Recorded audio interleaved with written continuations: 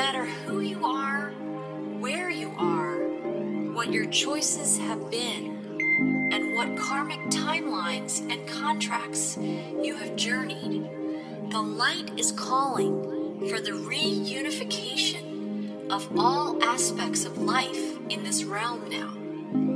It is calling for the cleansing of all polarities. It is calling for the rising of all sacred heart centers now. All are being summoned home to the greater light now.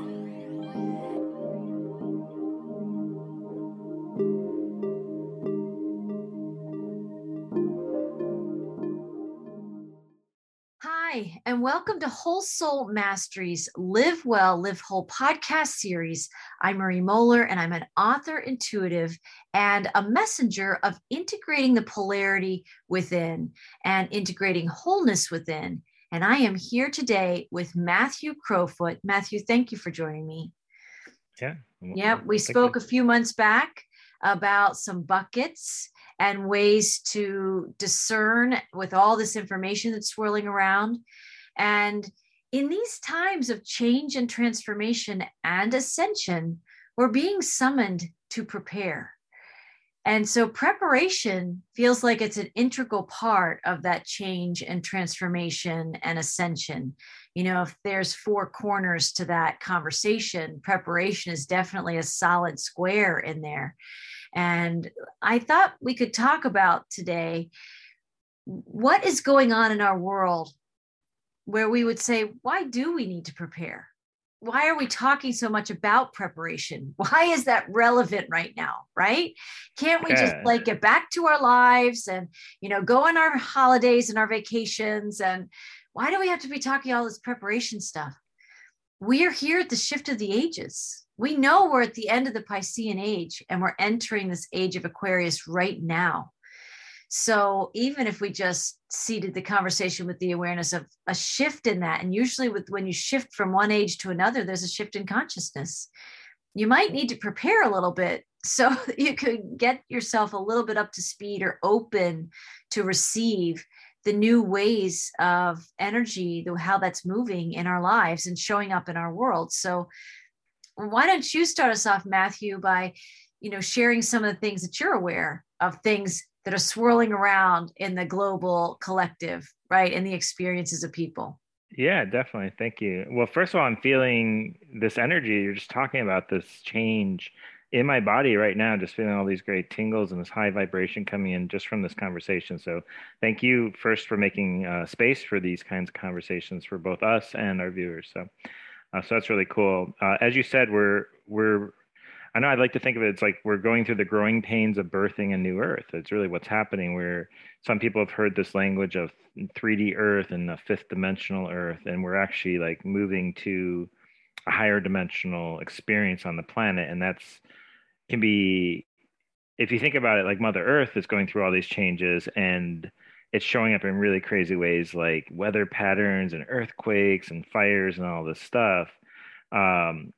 You know, for like the people, I wrote down a few things here as well.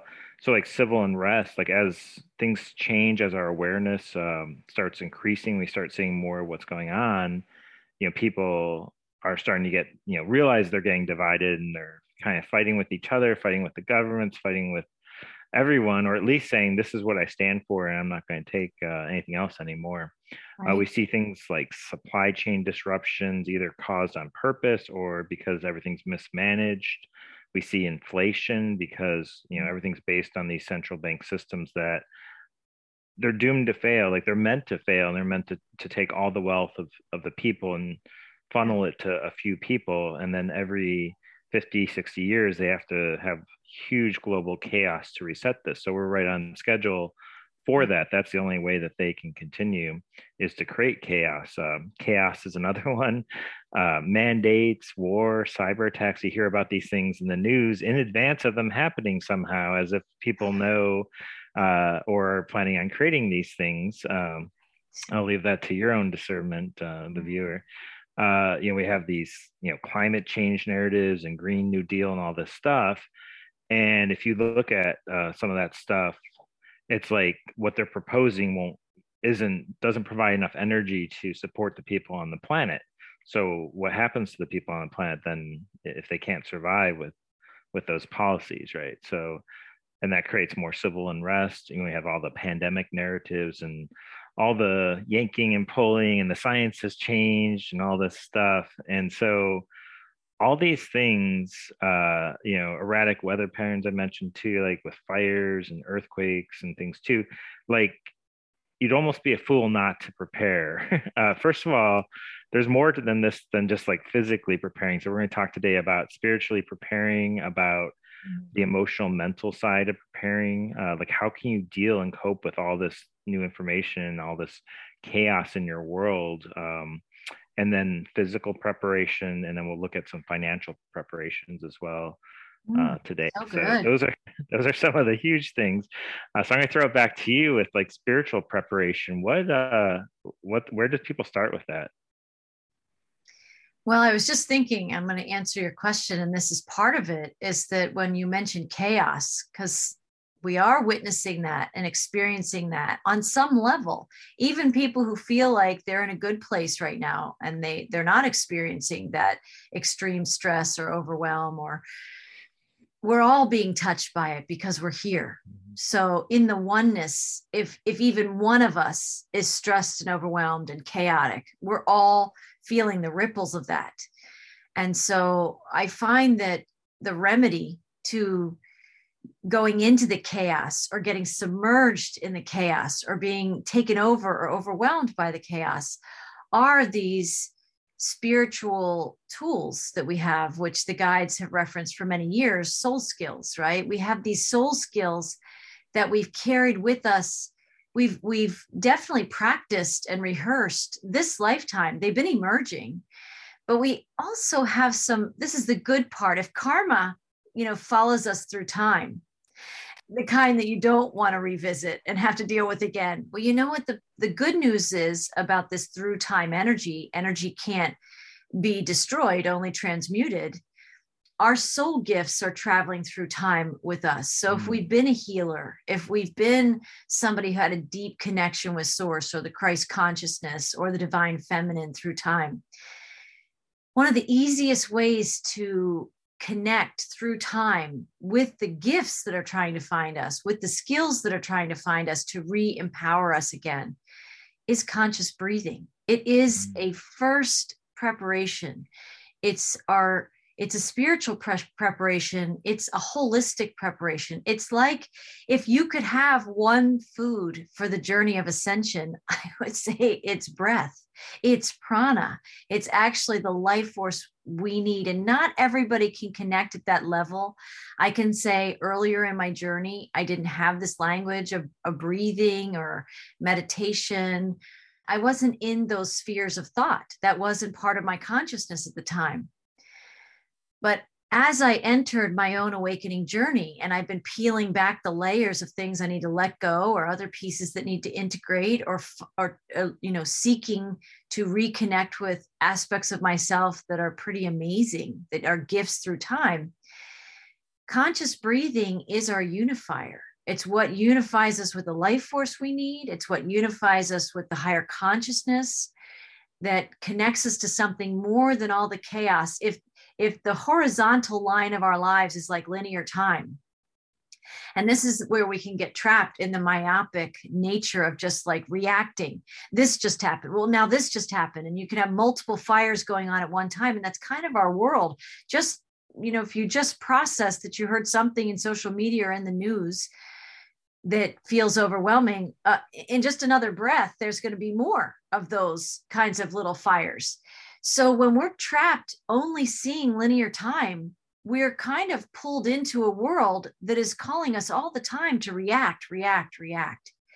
And that, we'll talk more about this, but it kicks into that survival mode, all those like root chakra level of responses and reactions. And we feel like we're just tossed around on that linear timeline, not really going anywhere, kind of swimming with the fire, right? Well, conscious breathing is something that pulls you out of linear time. It's more where your divinity is, and where there's like a peace that passes understanding. And it's something you may not feel at first. It might take a few days. And when I first started breathing like this, I had about 2 to maybe 5 minutes a day that I could take. But it's amazing what that 2 to 5 minutes can give you 24 hours of peace. It doesn't take a long time. So I spent a lot of time talking about conscious breathing, because I do think if our chakras, if our root chakra has been so traumatized in this realm for so long, it doesn't take much to tweak that chakra and trigger us into looking through the lenses of surviving.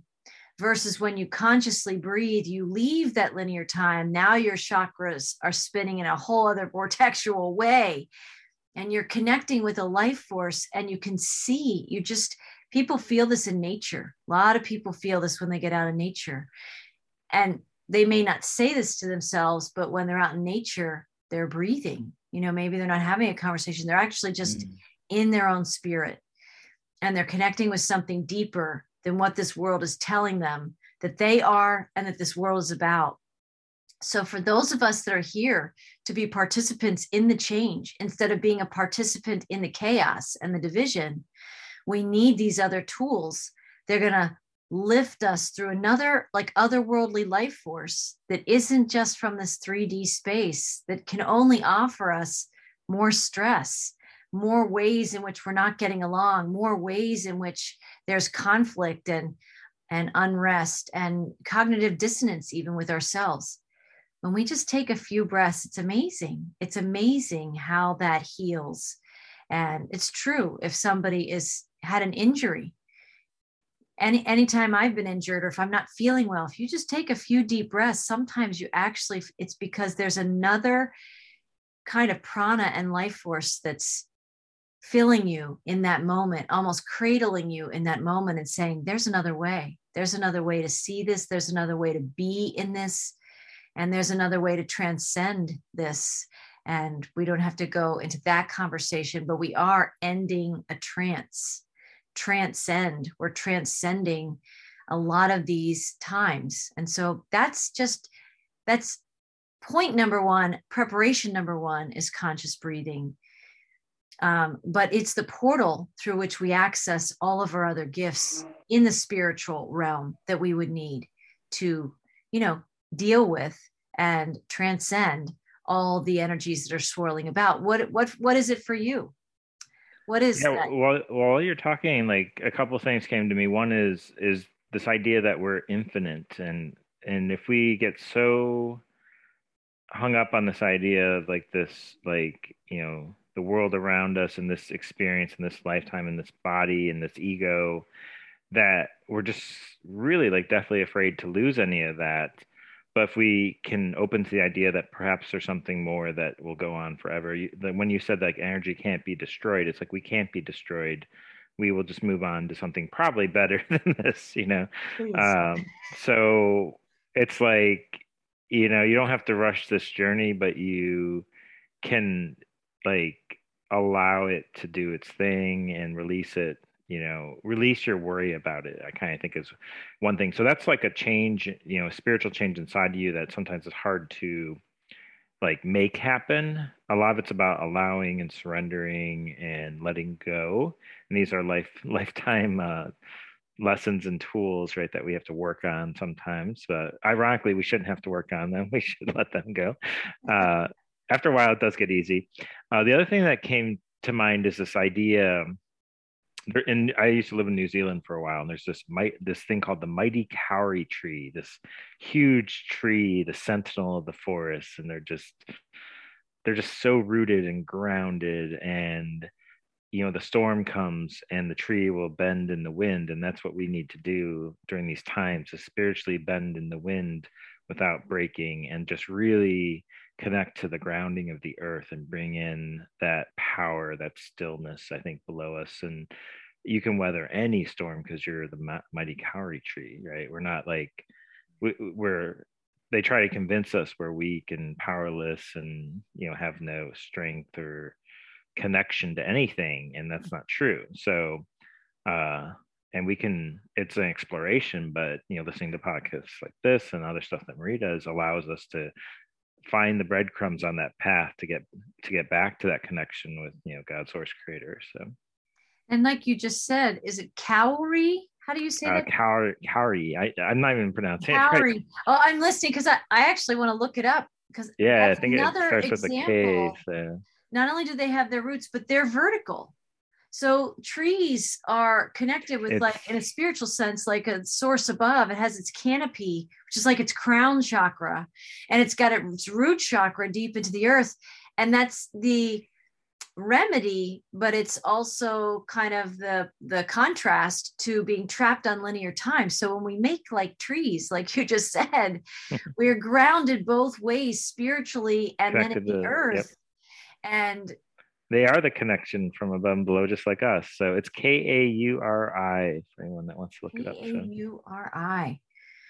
Yeah, I could feel that. And that helps. All these things helped, having these metaphors, these tools. We could just put that one right there, that cowrie tree. And when we feel like we're about to get blown over by some kind of gale force winds, whether that's way outside of us in the political, what's going on in the world and all the vibrational soup we talk about, or whether that's inside. Sometimes we've just been triggered and we've got our own gale force winds, going off inside ourselves. And we can make like that tree. And trees breathe. I mean, they're like living, breathing beings. And I think that's something to just call in, just like we might call in an animal totem to support us or empower us, or we might want the strength of lion or the clear vision of eagle, or how we might call that in. We can call that strength in from the trees. And I've actually felt that in this winter.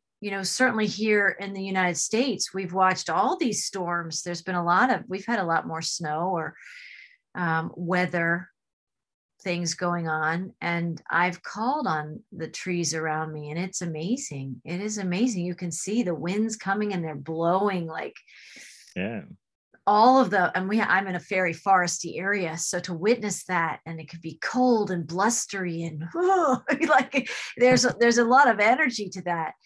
And but they're still, and they're grounded in their roots, and they let go. And when you're not in that resistance, the storms just pass through, and another day comes and the sky is blue and it's pristine. And right after the storm, it's beautiful. The sun always comes out eventually. And I see that the trees are somehow nourished and fortified by moving through the storms the way they do. They're stronger after every one. That's us. Absolutely, yeah.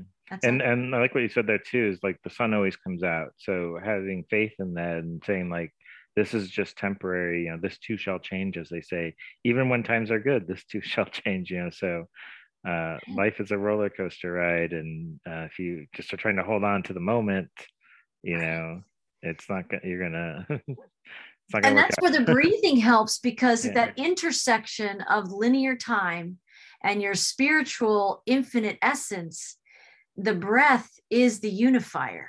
So when we bring the breath in, we're bringing that infinite nature of ourselves into something that can be overwhelming. And so that's where we are. We can bend and sway in the breath inside ourselves, where we don't attach to the trauma or painful events going on. And it's very powerful. I think that's also, that's definitely a phrase, power back to the people, right?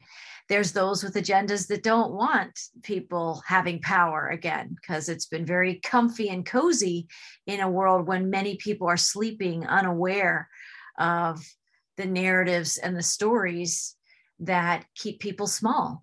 But that's also what's happening in these times, is we're at the end of the story of humanity's smallness. We're meant to be so much bigger. Yeah. That's amazing. Well, that's a good segue into the psycho-emotional levels of preparation. So we kind of hinted on some of them. Some of them are tend to parallel the spiritual, trials that we have in our journeys. I don't know if we should even split these into two separate ones, but I think we could probably do them together a bit.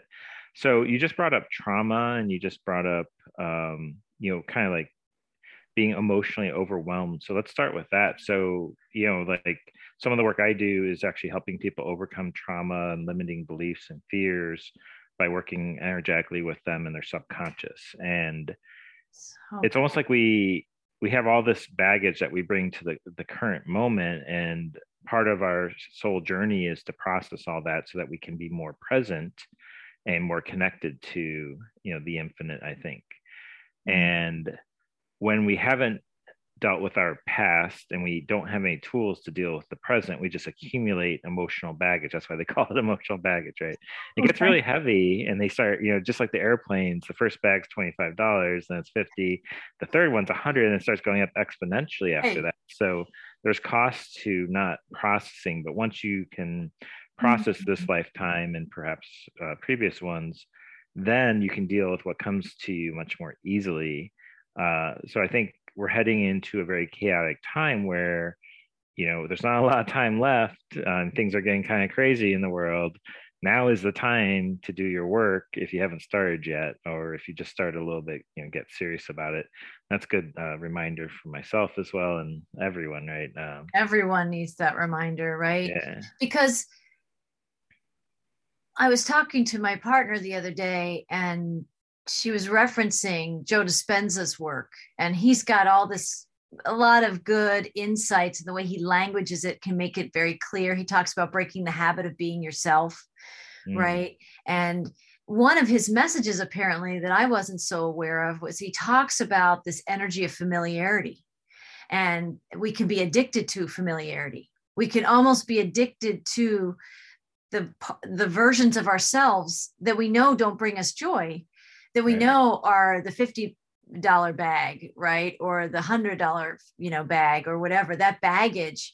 It's pretty expensive to be carrying around. And we didn't talk about this, but if we're talking about psychological, emotional, the aspects of where we are in our journeys right now, well, therapy. I mean, we can manifest all these things from our thoughts and the heaviness of some of these triggers and this pain and trauma that we're carrying around from this life or another lifetime.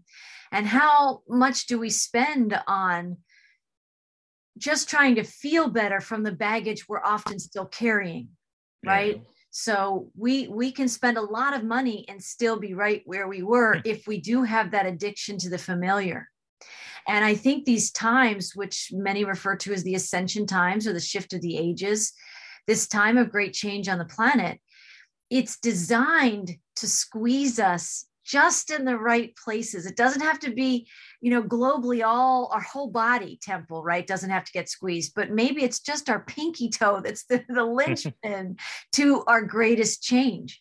And the universe knows, and our higher selves know, and the baggage that we carry knows what's going to be the domino factor. What's going to be the thing that has to let go, surrender that pain, let go of those bags. And I often have used the metaphor of a hot air balloon. And, we've seen those where they're grounded with the sandbags until it's time to launch. And then I guess they toss them overboard, or in movies where there's some kind of drama going on. I forget the name of that movie. There was that great hot air balloon. I can't remember the characters anyway, but it was like a couple years ago and it released, and they were like, it was a story about the first people who flew in these hot air balloons, right? And they were trying to go higher and higher. And then they got caught up in some pretty intense storms and they could have passed. So they had to think quickly on their feet. And they were throwing all the heavy things out of that hot air balloon because they had to shift their position in the sky to get around the storm. Now I think we're just really at a time of, we've already let go of the easy sandbags to let go. So if there was some pattern, or you wanted to give up some vice that you have, maybe you're like, I'm going to stop drinking coffee in the mornings. It'll be better for me financially. And maybe I don't need to have that every day. Maybe that was easy to let go. But then there's deeper things that like wed to attachments to the familiar and attachments to the pain, that as much as many people will profess that they don't want that anymore, when it really comes time to like let the sandbag go, it almost has been a part of their identity for so long Yeah. They don't even have the words for it, but they don't want to throw it overboard. They don't want to let it go because it's like a companion. It's become a good friend, right, in our lives.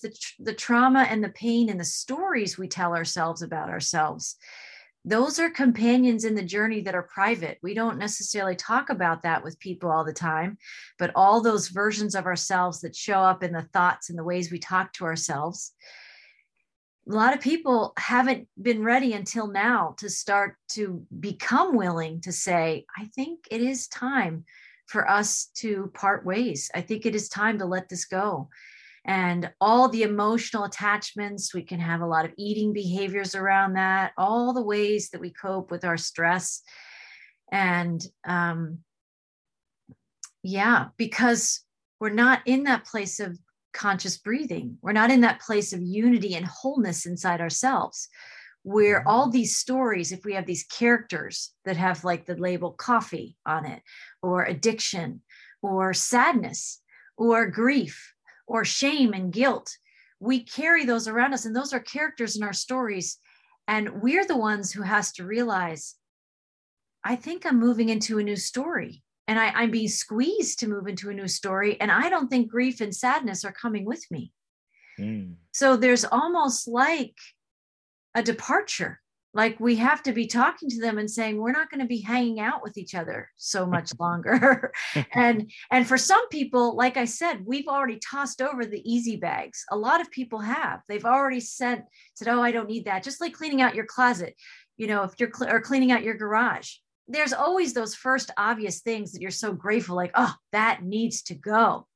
But then you get down to like things that you've had for a long time. And even though you don't use it very often, it might have sentimental value to you or whatever it is. You can't fully justify that you should keep it, but part of you is attached to it and you're not ready to let it go. Even though if you did let it go, your space would be clearer, everything would be neater, you'd feel better and lighter. We're now evaluating, I think, as a whole humanity, those deeper things, that is that murkier vibrations that are the deep stuff that is carried with us through lifetime. The deep stuff that's like self-worth issues, self-doubt, guilt. Some of the transmissions have been talking about maybe Adam and Eve's guilt and shame that we're carrying pieces of collectively, of like, I don't think I should have taken a bite of that apple, right? Right. And then look at what I've done to humanity because we made those choices. And then we kept feeling guilt and shame. And then we seeded that in our offspring. And now the world is carrying each a piece of that shame and guilt. It's really heavy stuff. Because we were beasted and tempted by this biblical serpent, and we've been carrying that around. So, a lot of these bags, some of them are simpler bags, and they're not as complicated with the emotions and attachments we have to them. And then some of them are really complex, and they thread to lots of other ones. And that's the part of us, like Joe Dispenza says, that we have to break the habit of being ourselves. We have to unwed, consciously uncouple. Somebody used that language before, right? We're consciously uncoupling. We don't even have to be angry. We don't have to fight the sandbags. We don't have to fight. Let them go. You just have to let them go. And there's different ways to do that and different healers that can help people with that. Both of us are among them. But part of it is just acknowledging there is this bag in my life that I don't need to be carrying anymore. And that could be scary to admit, but there are people who will help facilitate that healing if you need some support. But just knowing that there are bags, we all have them, and we all have to do the clearing of them one by one by one. And the nice thing is when you collapse some of the big ones, the other ones tend to fall away, right? It's not like you have like 10,000 once you open that closet door that they're all going to hit you in the head. You get some of the big ones and the rest are going to fall away. And that's been my experience again and again, but it's powerful. And it's powerful to admit to ourselves, I'm the one who's having a hard time letting go. I've professed all this time that I don't want this drinking problem, or I don't want to have this scarcity issue follow me any longer, right? I want to be in abundance. I want to have these things, but I'm the one that's attached to the thoughts that I have every day that travel with me all the time, that let me know that I just can't have the things that I really desire. We have to be the ones that say, you don't need that passenger in your car anymore. You don't need that companion in the journey anymore. And it's you that has to walk your way out of that to say, with different tools and techniques and skills and things like that. But, it is an awareness of, I am letting this go. I am consciously uncoupling. I'm unpartnering with my allegiance to these beliefs I have about myself and my life that I'm experiencing. So very powerful. It's powerful. This is deep stuff. It's not just the surface stuff anymore. It's the deeper stuff. It's totally the deep stuff. You brought up so many ideas there. I'm just going to point out a few and maybe throw a tool or two out so we can get some practical stuff in here. I think there's two things that kind of came to mind as what limits people from being able to let go of those bags. And one is we really have to learn how to cultivate safety. And so this would be a practical tool, as well as the idea of meditation is an obvious one you hear about all the time. When I was going through a nervous breakdown, I decided that when I'm meditating, I am safe. I am untouchable. Nothing. I created this little bubble of I can let go of everything in this moment. And it was just a manufactured idea, but I created my own safety in that meditation. And so that is what made it really powerful for me. Yeah. And then I think another big limitation is people have self-esteem issues where they're like, maybe I don't deserve any better than this, or maybe this is all that there is for me. And so that's where you get into stuff like self-worth and self-love, like a self-love deficit, right? So that's something that you can, if you're listening to this and you're like, oh yeah, that sounds like me, you can research, how can I love myself more? And just self-care and showing ourselves through little actions is one good way. And I'm sure there's a bunch of others, but research that a little bit. And then, yeah, I think those are the big ones. Can I say something to that? That it can be really simple, that self-care. And I was even given the language soul care. I think self-care is definitely an aspect of soul care. We're finding our way back to soul care, that prioritizing that. But in a practical way, it can be simple little things. And I have this example that for years I was an athlete and I was doing all these things, and you feel like you're going to be youthful forever, right? And at some point, I could feel like my skin needed something different. And I connected with a friend of mine who sells these Arbonne products. But when I connected with her, and there was this, I had never a lot of people, I don't know, men and women, I guess, clean their face at night and have all these rituals, help the self-care, but I did not in this area of my life or part of my body. So, because I didn't wear makeup. So a lot of people who do things like that, they do have to tend to this from an early age, but not me. So this was an aspect of self-care and soul care that I wasn't paying attention. It was like in a blind spot. And when I talked to this friend of mine, and I ended up understanding a little bit more, and I bought this set of 5 different things that come in it.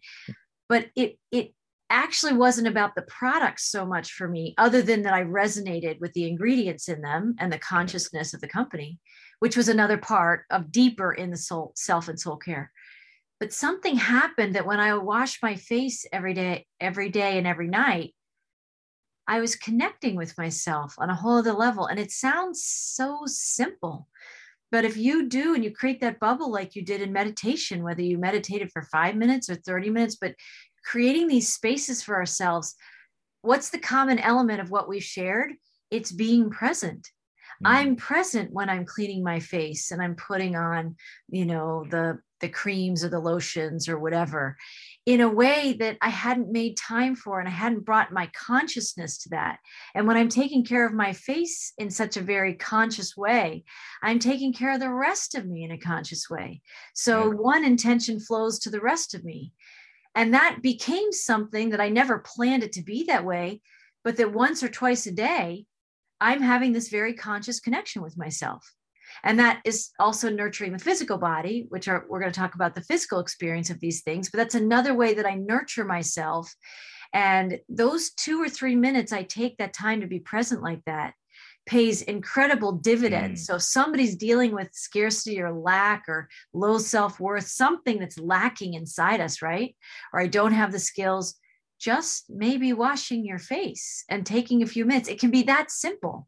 Or brushing your teeth. Maybe not everybody washes their face like I didn't for many years, other than in the shower, right?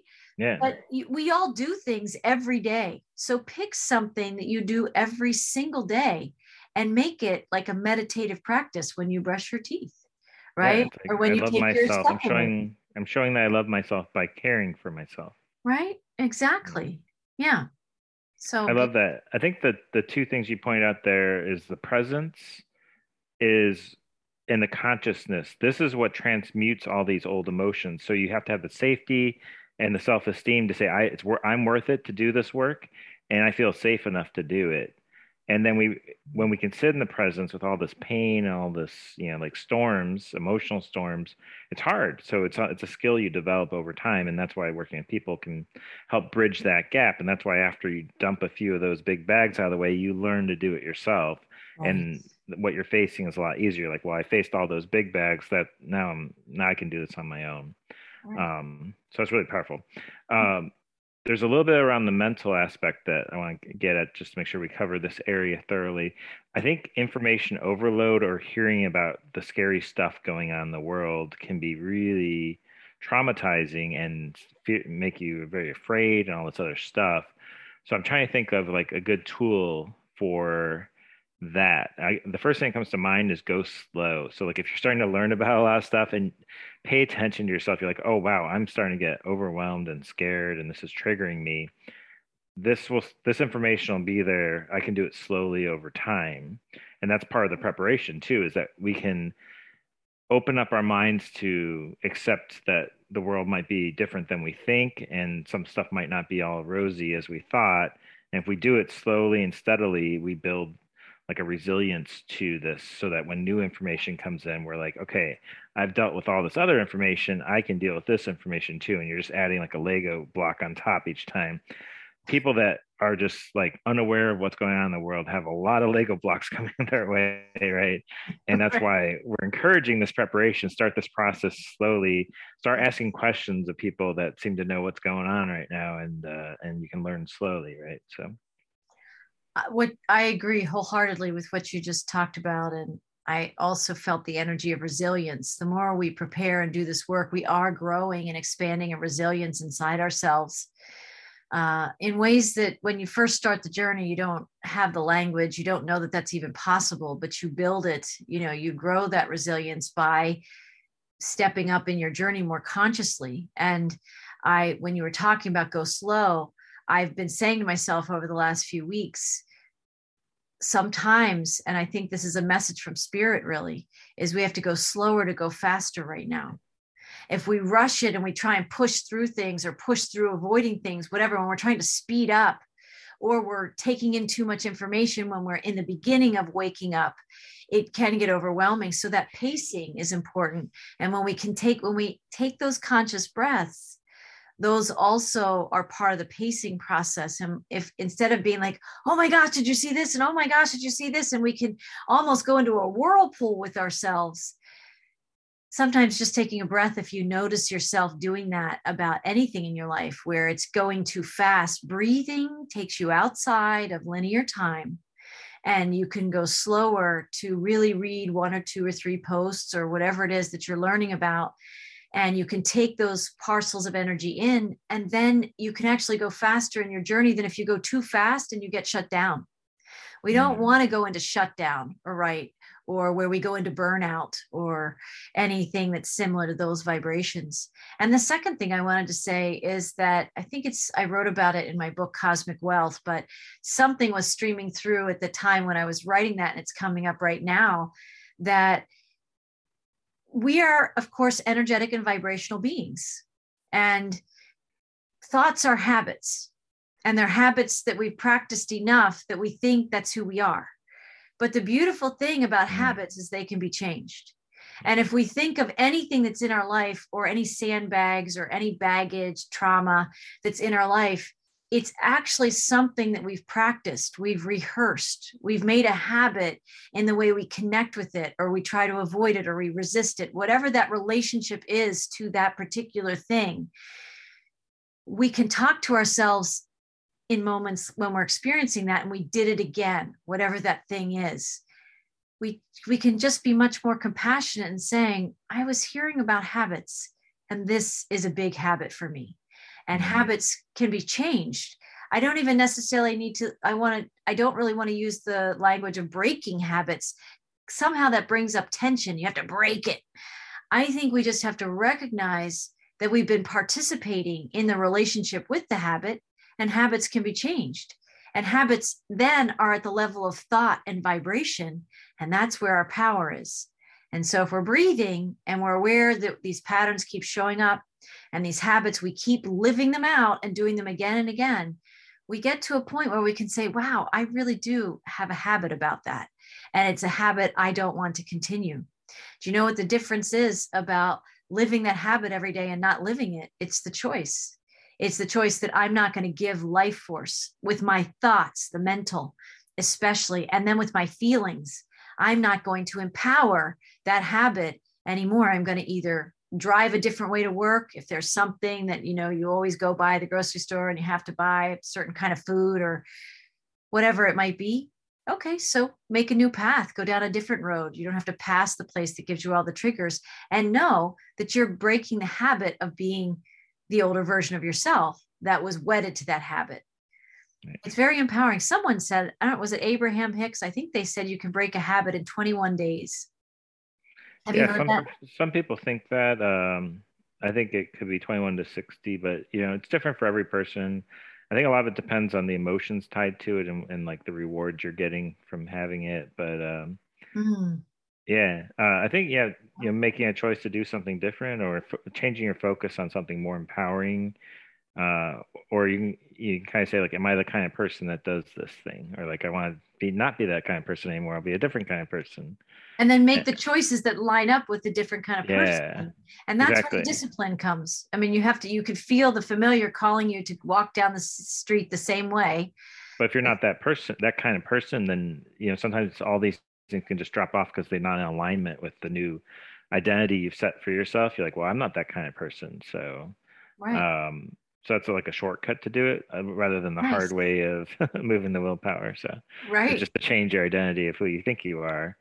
But all this stuff is changeable, which is what's kind of what you're saying. And so, on the planetary stage where we're all getting mad at each other, angry because we have different beliefs and different experiences, it's like, no, just like allow everyone to have their own experience. Truth is relative to their experience. Yeah.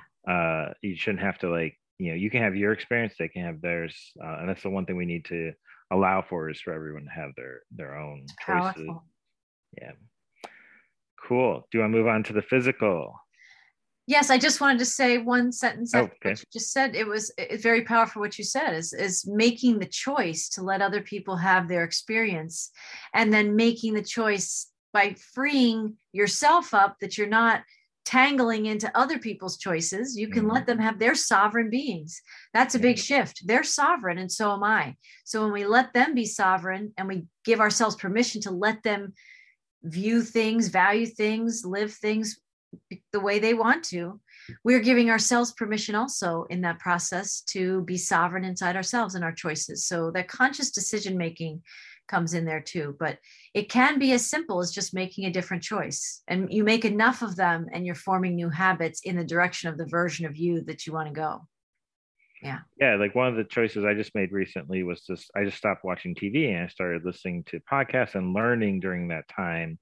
And that's actually a really great strategy too for the psychological preparation, is stop watching the news. And if you're watching something that's making you angry or having a lower vibration emotion, that's a good sign that like they're just manipulating you and you really don't want to be watching this probably. So so that's a very, very simple thing we can do, is just stop watching that stuff. So stop participating.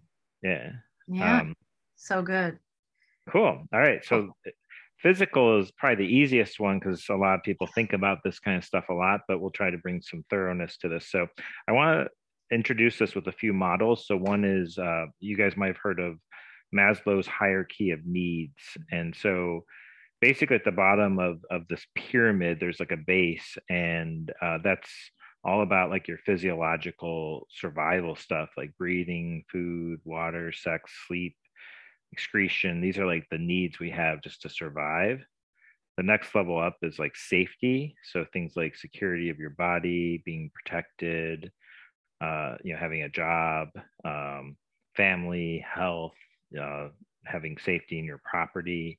And then it kind of moves up to like, self-esteem, love and belonging, and actualization, which is like, if you are wealthy and have all these other needs met, you could be a poet or a philosopher because you've reached that state. You're free. So we've lived in a world where we've, especially if you're in a richer country, a Western country, you can self-actualize a lot and you can choose to spend some time enjoying those things. But we might, be shifting into a world where we're back to focusing on survival for a while as systems change. Let's say you go to the grocery store and there's no food left anymore, like happened at the beginning of the pandemic, or there's no toilet paper. All of a sudden you're concerned about these simple things again. And it's not just like, oh, this might happen. It's already happened and it is happening right now today. So I think it would be wise to pay attention to that and get ahead of it while you have time. So that's just a call to focus on that model. And then I also want to bring up another model, which is like called the rule of threes. So you can survive for 3 minutes without oxygen, 3 hours without shelter, 3 days without water, and 3 weeks without food. And this really brings a focus on this survival. It's like, okay, like we need clean water. We need a plan for clean water. Do you have like, what if the water stopped running? Or let's say there's an earthquake and all the water is not drinkable. Do you have like a 5-gallon container jug or something that you can fill up in your bathtub when you realize there's like a tsunami coming, Or do you have a filtered water bottle, for instance, that you can, if you are forced to like go camping, you have to drink out of streams and stuff, then you can use this, right? Do you have clean air, and are you willing to bring in those conscious breaths that we talked about at the beginning? So that's kind of like the first thing. And then the safety and protection of your shelter, and then food is probably the biggest one. And I've thought a lot about, what do you really need to survive, whatever might come. Food is always the most important thing. I keep coming back to that. It's like, you think of all these million devices and gadgets and this and that and the other thing. It's all about food at the end of the day. So having a stockpile and a plan for food for both you and your family and friends and community, because some people won't be prepared, right? So it'd be nice if you could be over prepared. When I think about food, it's great for surviving. First of all, it's great for bartering as well, to trade, because people, they don't care about their worthless dollars anymore.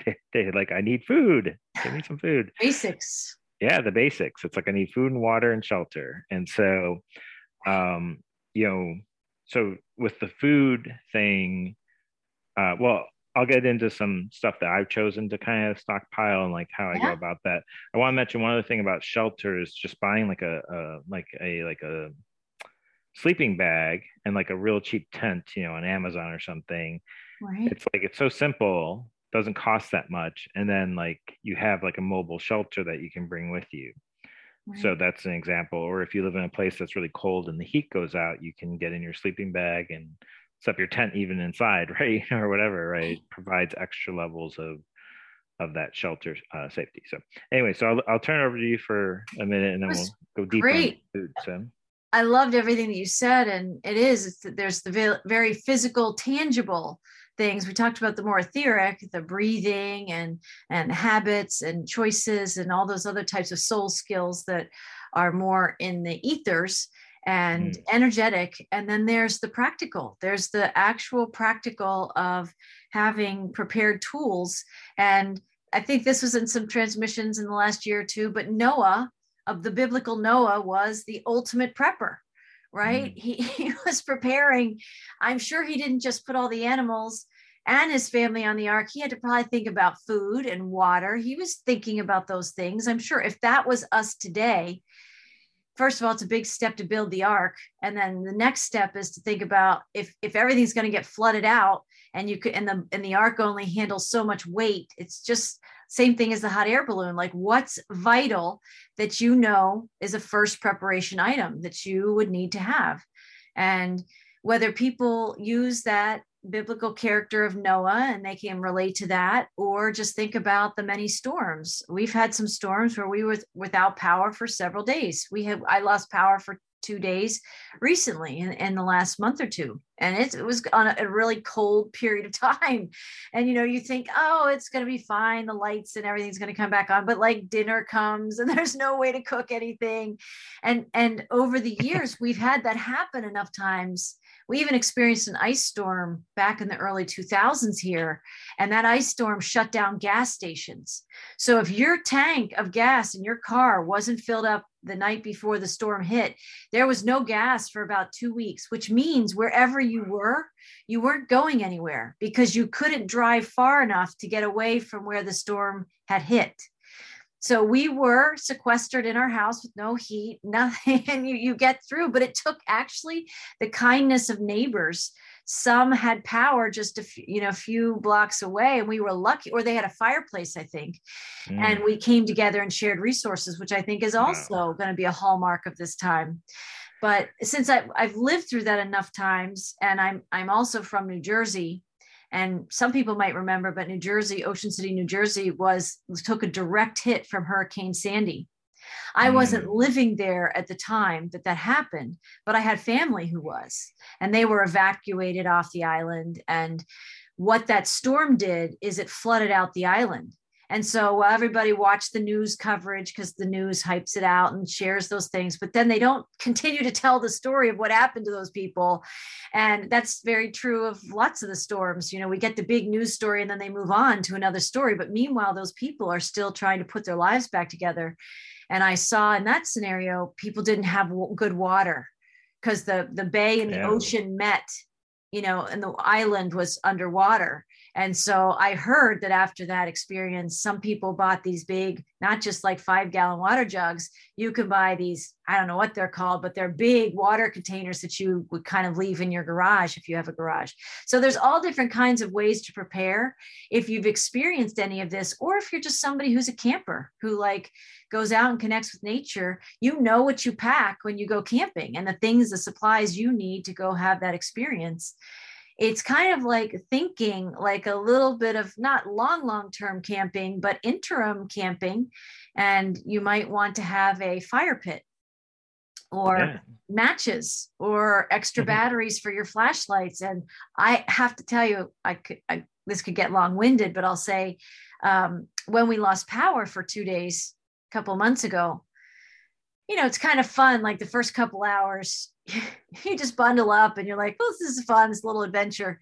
8 hours go by and you're like, okay, it's a little cold in here. And by, 12 to 24 hours, you're like, this isn't really funny anymore. Right. And you have to start going and looking around your house. And I have extra batteries. I've been preparing, but you know what? I was not prepared. I don't have a map and a list of where things are. So when it went dark and I'm like, I'm sure we have all of our flashlights, right? I couldn't find them.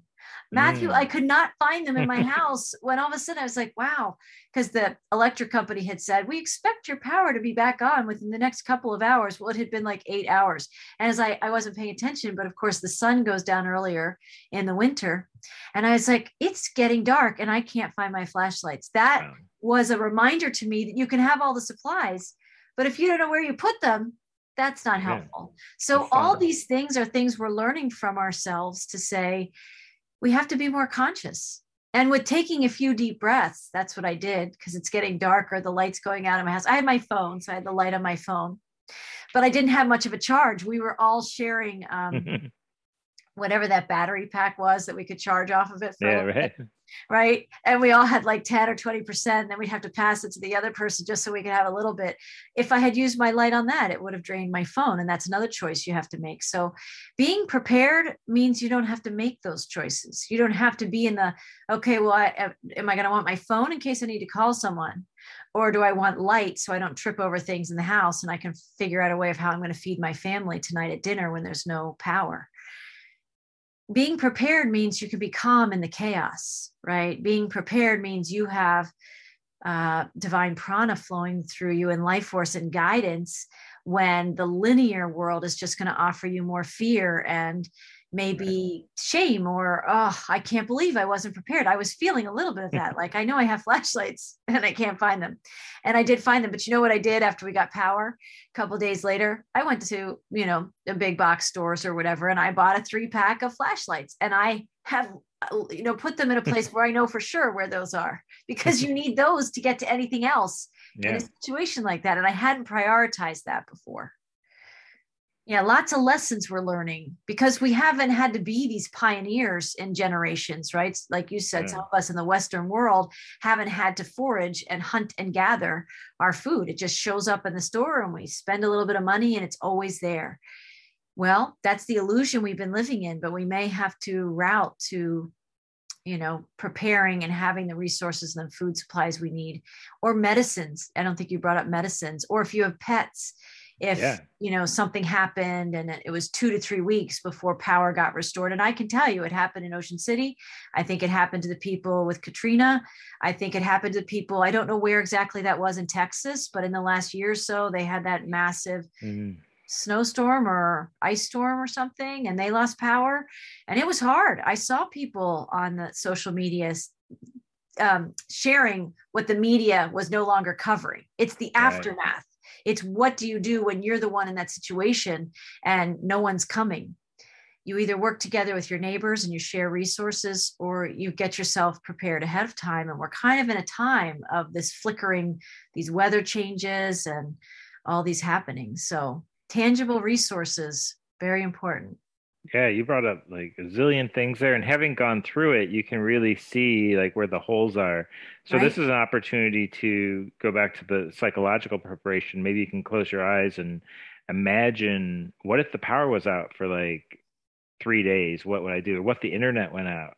What if it never came back on? Right. What if it doesn't come back? Yeah. Right? And the other thing is like we're facing global challenges right now. We're like, okay, well, this little area got hit, but the rest of the country will help out and we'll all figure it all out. But what if the whole world all of a sudden has a traumatic all at event one time, all at one time?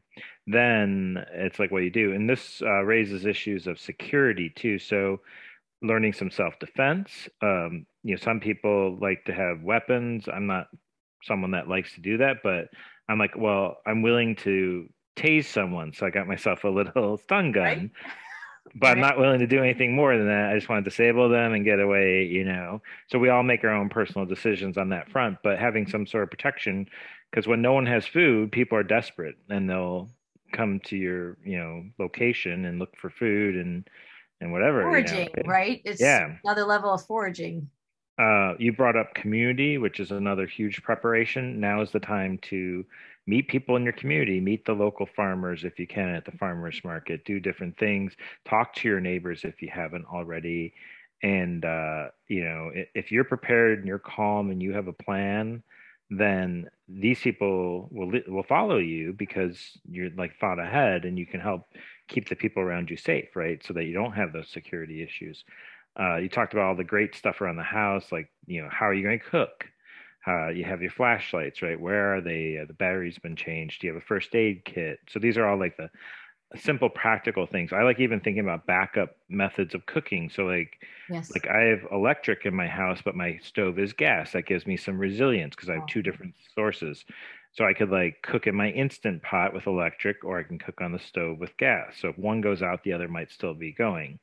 What happens if the power goes out and all the food in your fridge starts rotting, right?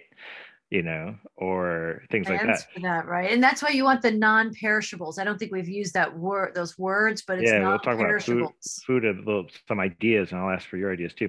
I also got like an electric kettle, which is interesting because you can like heat water and maybe make oatmeal sort of out of that, like different things. That's a gap. I don't have that. Yeah, or like you have a hot beverage. I got a little electric generator that like you plug in, and it's good for powering like the small devices like you had, and it's got a solar array, so I can actually recharge this thing, recharge my electric kettle, and then cook, Nice. have hot water at least if I wanted to. Ooh, I love those when it's like multi-purposed, right? It can do different Yeah. things. That's awesome. Maybe it'll pitch our tents for Um, us or Having like an atlas or a map in your car, like you mentioned, keeping your paper car. maps. It's like how Yeah, people get, we rely on all of our devices, but if there was a time where there were cyber attacks or whatever it might be, and all that goes down, right? right. Paper products like that, things that are tangible that you can look at and see. Yeah, and then you have a plan. Write down addresses and phone numbers of people in case you need that. Um, Fill your gas up when it gets to halfway, and we'll talk about that for financial reasons as well. Yes. So these are some of the practical things. I also want to take a moment to say that there's a stigma about being a prepper or whatever. Like, it's like, who cares what the stigma is if you can, have what you need to survive an emergency? It should be a badge of honor. It should be an amazing thing that you've had foresight, but you don't have to get crazy about it. You could just be like, I don't have to be in fear. This is coming from a place of, uh, like providing for myself and creating security, a bubble of security and safety for those around me. So So good. a different energy that you can come to this instead of being like like a hermit sitting at home, like worried all the time that the world's ending. You don't have Sky to is do it. falling, right? Yeah. Yeah. With these supply chains disruptions and inflation, those are reasons to prepare ahead of those things. So we'll talk about that more. With the food. So do you want to get into the food stuff a I'm going little to get bit? into the food, but I just want to bring up Okay. one Yep. example. And I love characters and stories. And if they're biblical Mm. characters, sometimes they're the great, great teachers. And Joseph and the Joseph King of Dreams with the Pharaoh having that dream. I don't know all the details of the story, but I know enough that I think the Pharaoh was having a dream and he didn't know what it meant. And Joseph, people had recognized when he was, I think, in jail, he was in prison or enslaved in some way, but someone knew that he was a dream interpreter. That was one of his gifts. And so the king or the Pharaoh sought him out. And in the end, he decoded the dream, and there was going to be 7 years feast, 7 years famine. Why do we have all these stories in these biblical texts of preparation? It's because the cycles of time, the seasons of time, and the cycles of events happen where people had to prepare. And if they didn't put away in the 7 years of feast, right, where they were abundant, that 7 years of famine that was coming was going to be a lot harder, and there would have been a lot more death, probably a lot more suffering.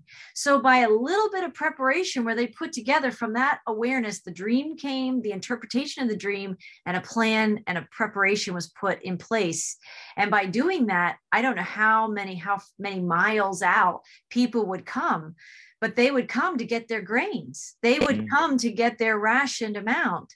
And a lot of people got through that experience because they did those things.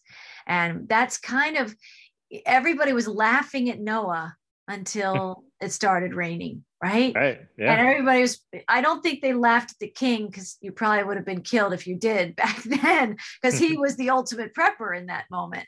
But that's us, and we can choose how we view ourselves. But I like being prepared because I know many of us are here for all the new, amazing, higher vibrational living that's on the other side of these times.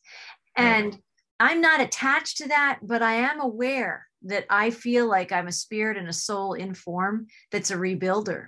And if we're here to be part of that rebuilding and to experience all the gloriousness of that, we've certainly been experiencing like the end times of the old cycle. Now we're birthing the new, which you said in the very beginning. It's a very pregnant time. There's these birthing waters. So I just wanted to say that biblical story is they could have shrugged off that dream and said, whatever, right? Guidance was coming. And if people have bounced into a podcast like this and they haven't thought about these things, this is guidance. You don't have to take our word for it, but you can listen for consideration and see if any of this is relevant to you. And if you'd like to have some tools, some resources, some preparation, things that you're putting into place so you can be a calm in the storm instead of adding to the chaos around you. That's the choice that we may see in our lifetime. Were we able to be a calm presence in the storm, or do we contribute to the fear? I love that last part, that you, like, if nothing else, you don't want to be a burden on those around you or add to the chaos. So that's, Right. even if you just do it for that, that's worthwhile. And also your story talks about, like, yeah, the grains, right? And like, having the food prepared. So it's a perfect lead into this next part. Okay. So one thing, it's pretty easy to stockpile carbohydrates, but like it's hard to stockpile like meals or like things that have a balance of protein, carbohydrates, fat, have good nutrition in it. And so, I have a nutritional therapy, certification. So I'm always thinking about like, how can I eat healthy and prepare? Because you can buy like these big tubs of like food that are supposed to last like 25 years. I'm like, what's in those that stuff? I'm not sure. You don't know. They're in the bin, right? Yeah. So I'm trying to think of what's the ultimate like food that you can stockpile that lasts a long time that you can make without cooking or without refrigeration that has a balance of protein, carbs, and fat and actually Wow, like I'm on the edge of my seat. What I is know it? what is this thing? So it's coconut chia seed pudding. So this is my big Oh, tip for everyone. So you get a can of coconut milk and you get a half cup of chia seeds and you just mix it together and then you just let it sit, maybe covered, preferably in the fridge. It'll gel really well in the fridge. But I think it would still work even if you don't have the refrigeration. You put it outside if it's the winter. Um, Stir it up, and basically the chia seeds gel and get all gelatinous, and they mix in with the coconut. And it's got a ton of fat. The chia seeds have a ton of protein. They have omega 3s in there. good. They have like various other minerals and nutrients and stuff too. And then there's some carbohydrates in there, not a lot, but a little bit. And then you can, if you want to, you can put in something to flavor or sweeten into like a little bit of maple syrup or some Mm. blueberries or like if you have something like that. But if you don't have it, you can certainly survive on this. So you can get a couple cases of coconut milk, a couple big bags of chia seeds. That'll go a really long way to keeping you alive So and good. healthy for a while. So that's one of my big tips. I also like protein's the hard part. So like I have a bunch of protein powder and collagen powder Right. that I've like stockpiled, and then you can mix that in with like oatmeals, or you can mix that in with other stuff. Like the collagen can be mixed into like broths and soups, and it adds a lot of like amino acids to it, and basically stuff to help repair your body. Mm. So that's pretty powerful. Also akin to kind of like an MCT oil or coconut oil. It's nice to store some of Yeah, those things too.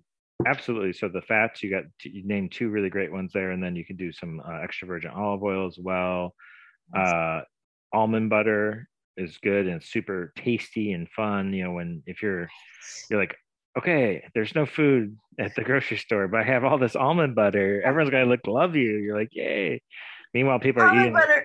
plain Right. pasta by itself, and you're like, Right. yeah, I got almond butter.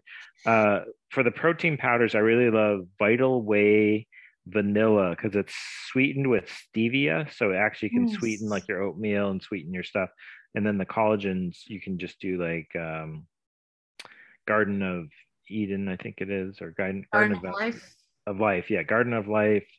And then there's another one. The most popular one is that blue one. I forget what that is. Yeah. Vital something or other.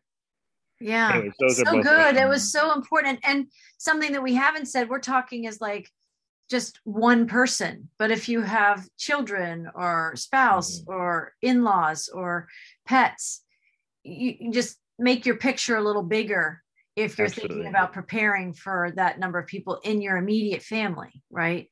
Yeah, the pets is a little easier to do, but yeah, then kids are gonna be like, I don't want to eat any of this stuff, so you have to think ahead.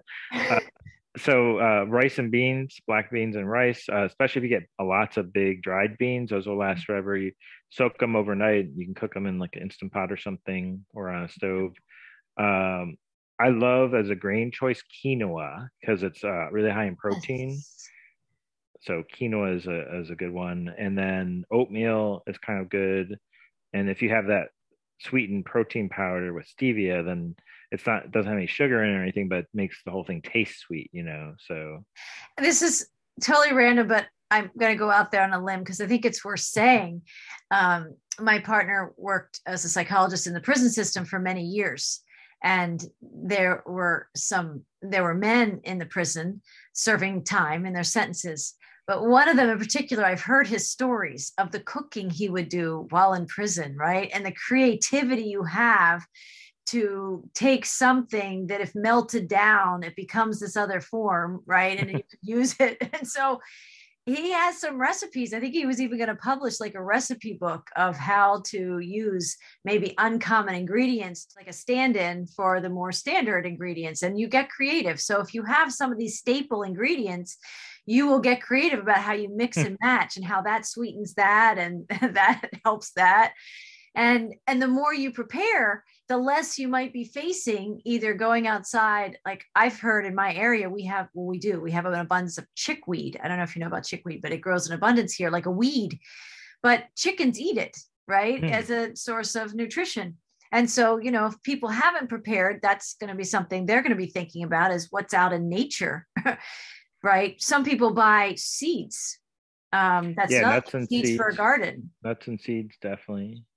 And just being aware and plantable seeds is what you're saying. Plantable seeds, right? So that you can grow some of your own things. Some people may be thinking about exactly what is that called? Not urban gardening, but urban homesteads, or there's a whole movement about that. Some people are already feeling that energy of being self-sustainable, I guess. Yeah, I got a book on how to plant a garden on a quarter acre and like grow all these really easily. It's amazing what people can grow. And if you have, I don't have any of them, those planters that go up, right? It's you don't have to have a lot of space. I think you can make potatoes just by cutting a potato up and throwing it in dirt and it just grows. I've done that before. Yes, it does. They GMO all this stuff and irradiate them and stuff. So you'd have to probably get like an organic potato or something. But yeah. You know what it's called? It's called heirloom seeds. Yeah. So definitely look into that. And one other thing. So the stuff we're talking about is kind of short-term preparation, but longer term, there's a really great group called the Greater Reset. So they're taking the Great Reset and saying that we're going to make this awesome. And they're all about, they just did a huge 5-day conference. All the videos are free on their website, thegreaterreset.org, on Odyssey and on some other places as well. So they talk about, you know, like things, longer term things like getting your own land, you know, growing your own food, and pretty much getting out of the reliance on the current like kind of fascist technocracy system that is every day looking more and more likely to say either are in it or you're out of it, right?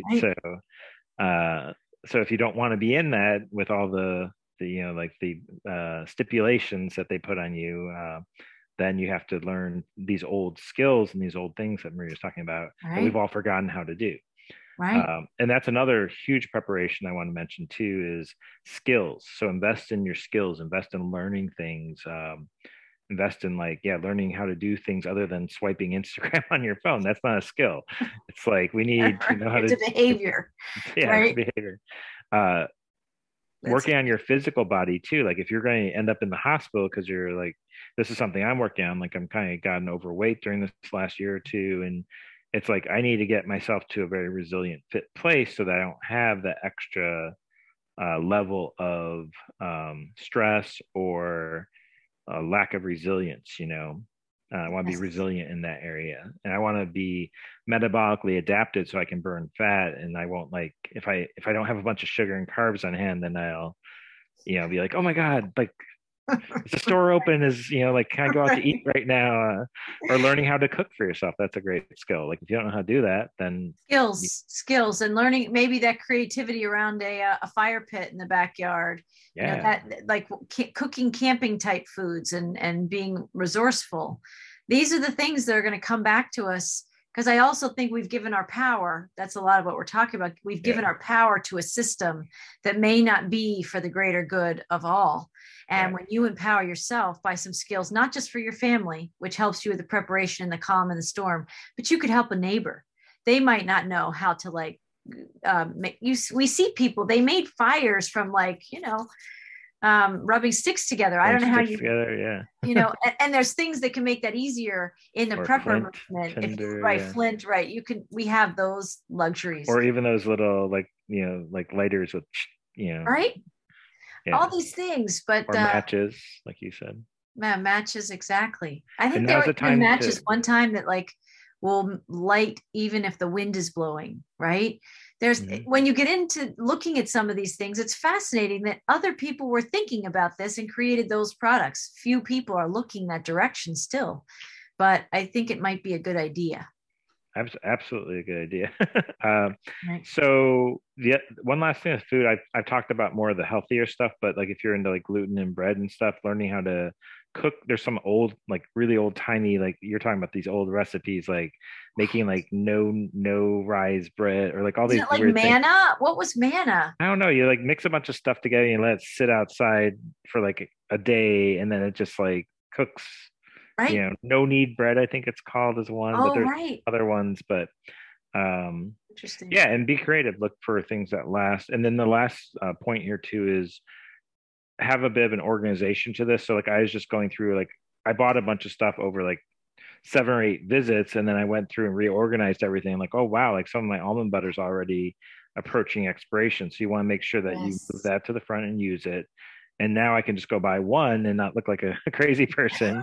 And I put it at the back and I keep using it on the Right. front, so, and then I'm ready. So You get a little bit of a system with yeah. yourself, but that Yeah. is true. I wasn't paying attention to expiration dates quite like I have grown to, because I've seen a lot of food expire, and that's disappointing when you've spent the money and then it's stale, basically. Yeah. Yeah. Yeah, exactly.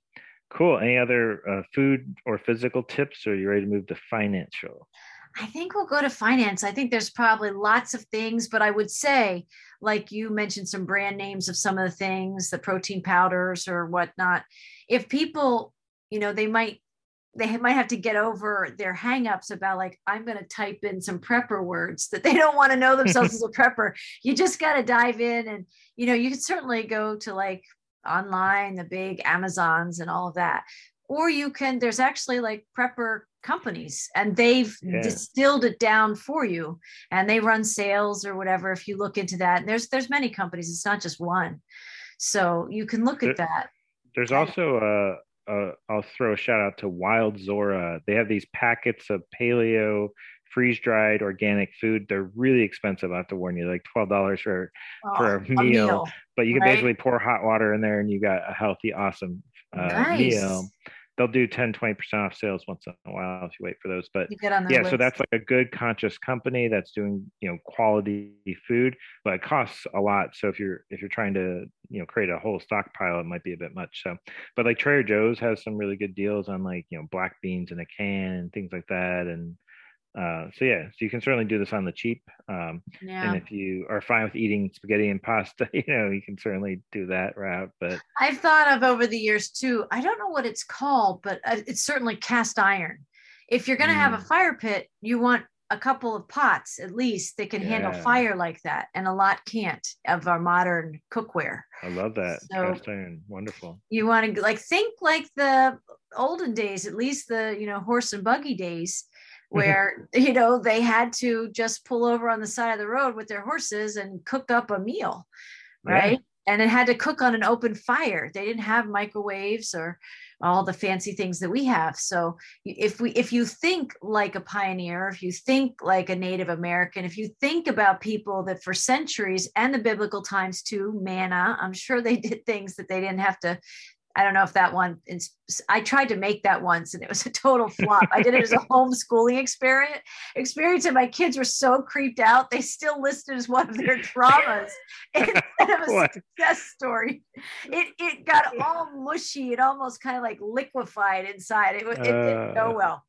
So, but makes me think about what is manna, and I should probably pull up a recipe for that to maybe have those ingredients in the future. But think about those who have gone before us, who had to live through times like these, and what were they cooking and how were they living, and that can help us. At least it gives you a starting point. And now we have the great wide internet, and you can go and find these companies with a couple of search words at your fingertips, or recipes. and more recipes, exactly, and it ships to your door. At least there may be some delays still because of all the container ships, but again, that's part of the preparation, is being aware of yourself in time and space right now with all these changes. And if you have a thought to get something, seize the day, basically, right? Yeah. It's And practice these things before you have an emergency. before you need them. Before you need them. You're like, yeah, it's like the fire drill, right? It's like, okay, where are my flashlights? Even though you don't need them right now. So Right. That's Marie's homework. So Exactly. That is she my knows where we homework. are now. Cool. Well, let's get on to the last major section, which is finance. This is what I'm really excited about. And I think we're facing a huge economic catastrophe in this in this world. Basically, what's happened is, well, I'll just give like a little like history lesson. So, at some point in the world, the powers that wish they were, whatever you want to call them, created these central banks, and basically they gave themselves the ability to print infinite amounts of money that weren't really backed by anything. And then they used countries like the US with weapons and stuff to say that everyone has to have a central bank. So whenever you hear about these weird conflicts in places like Somalia and stuff that you like, what's going on there? Why are we there? What's going on? It's like, no, we're making them take a central bank system is pretty much what we're doing. And Right. we're also like creating stability around oil prices and things like that. So we're not being the good guys necessarily at all. Right. That's So part of the awakening. But yes. waking. So what happens with any kind of, it's called a fiat currency. It means it's just backed by the faith of a country. So the U.S. Federal Reserve note is the U.S.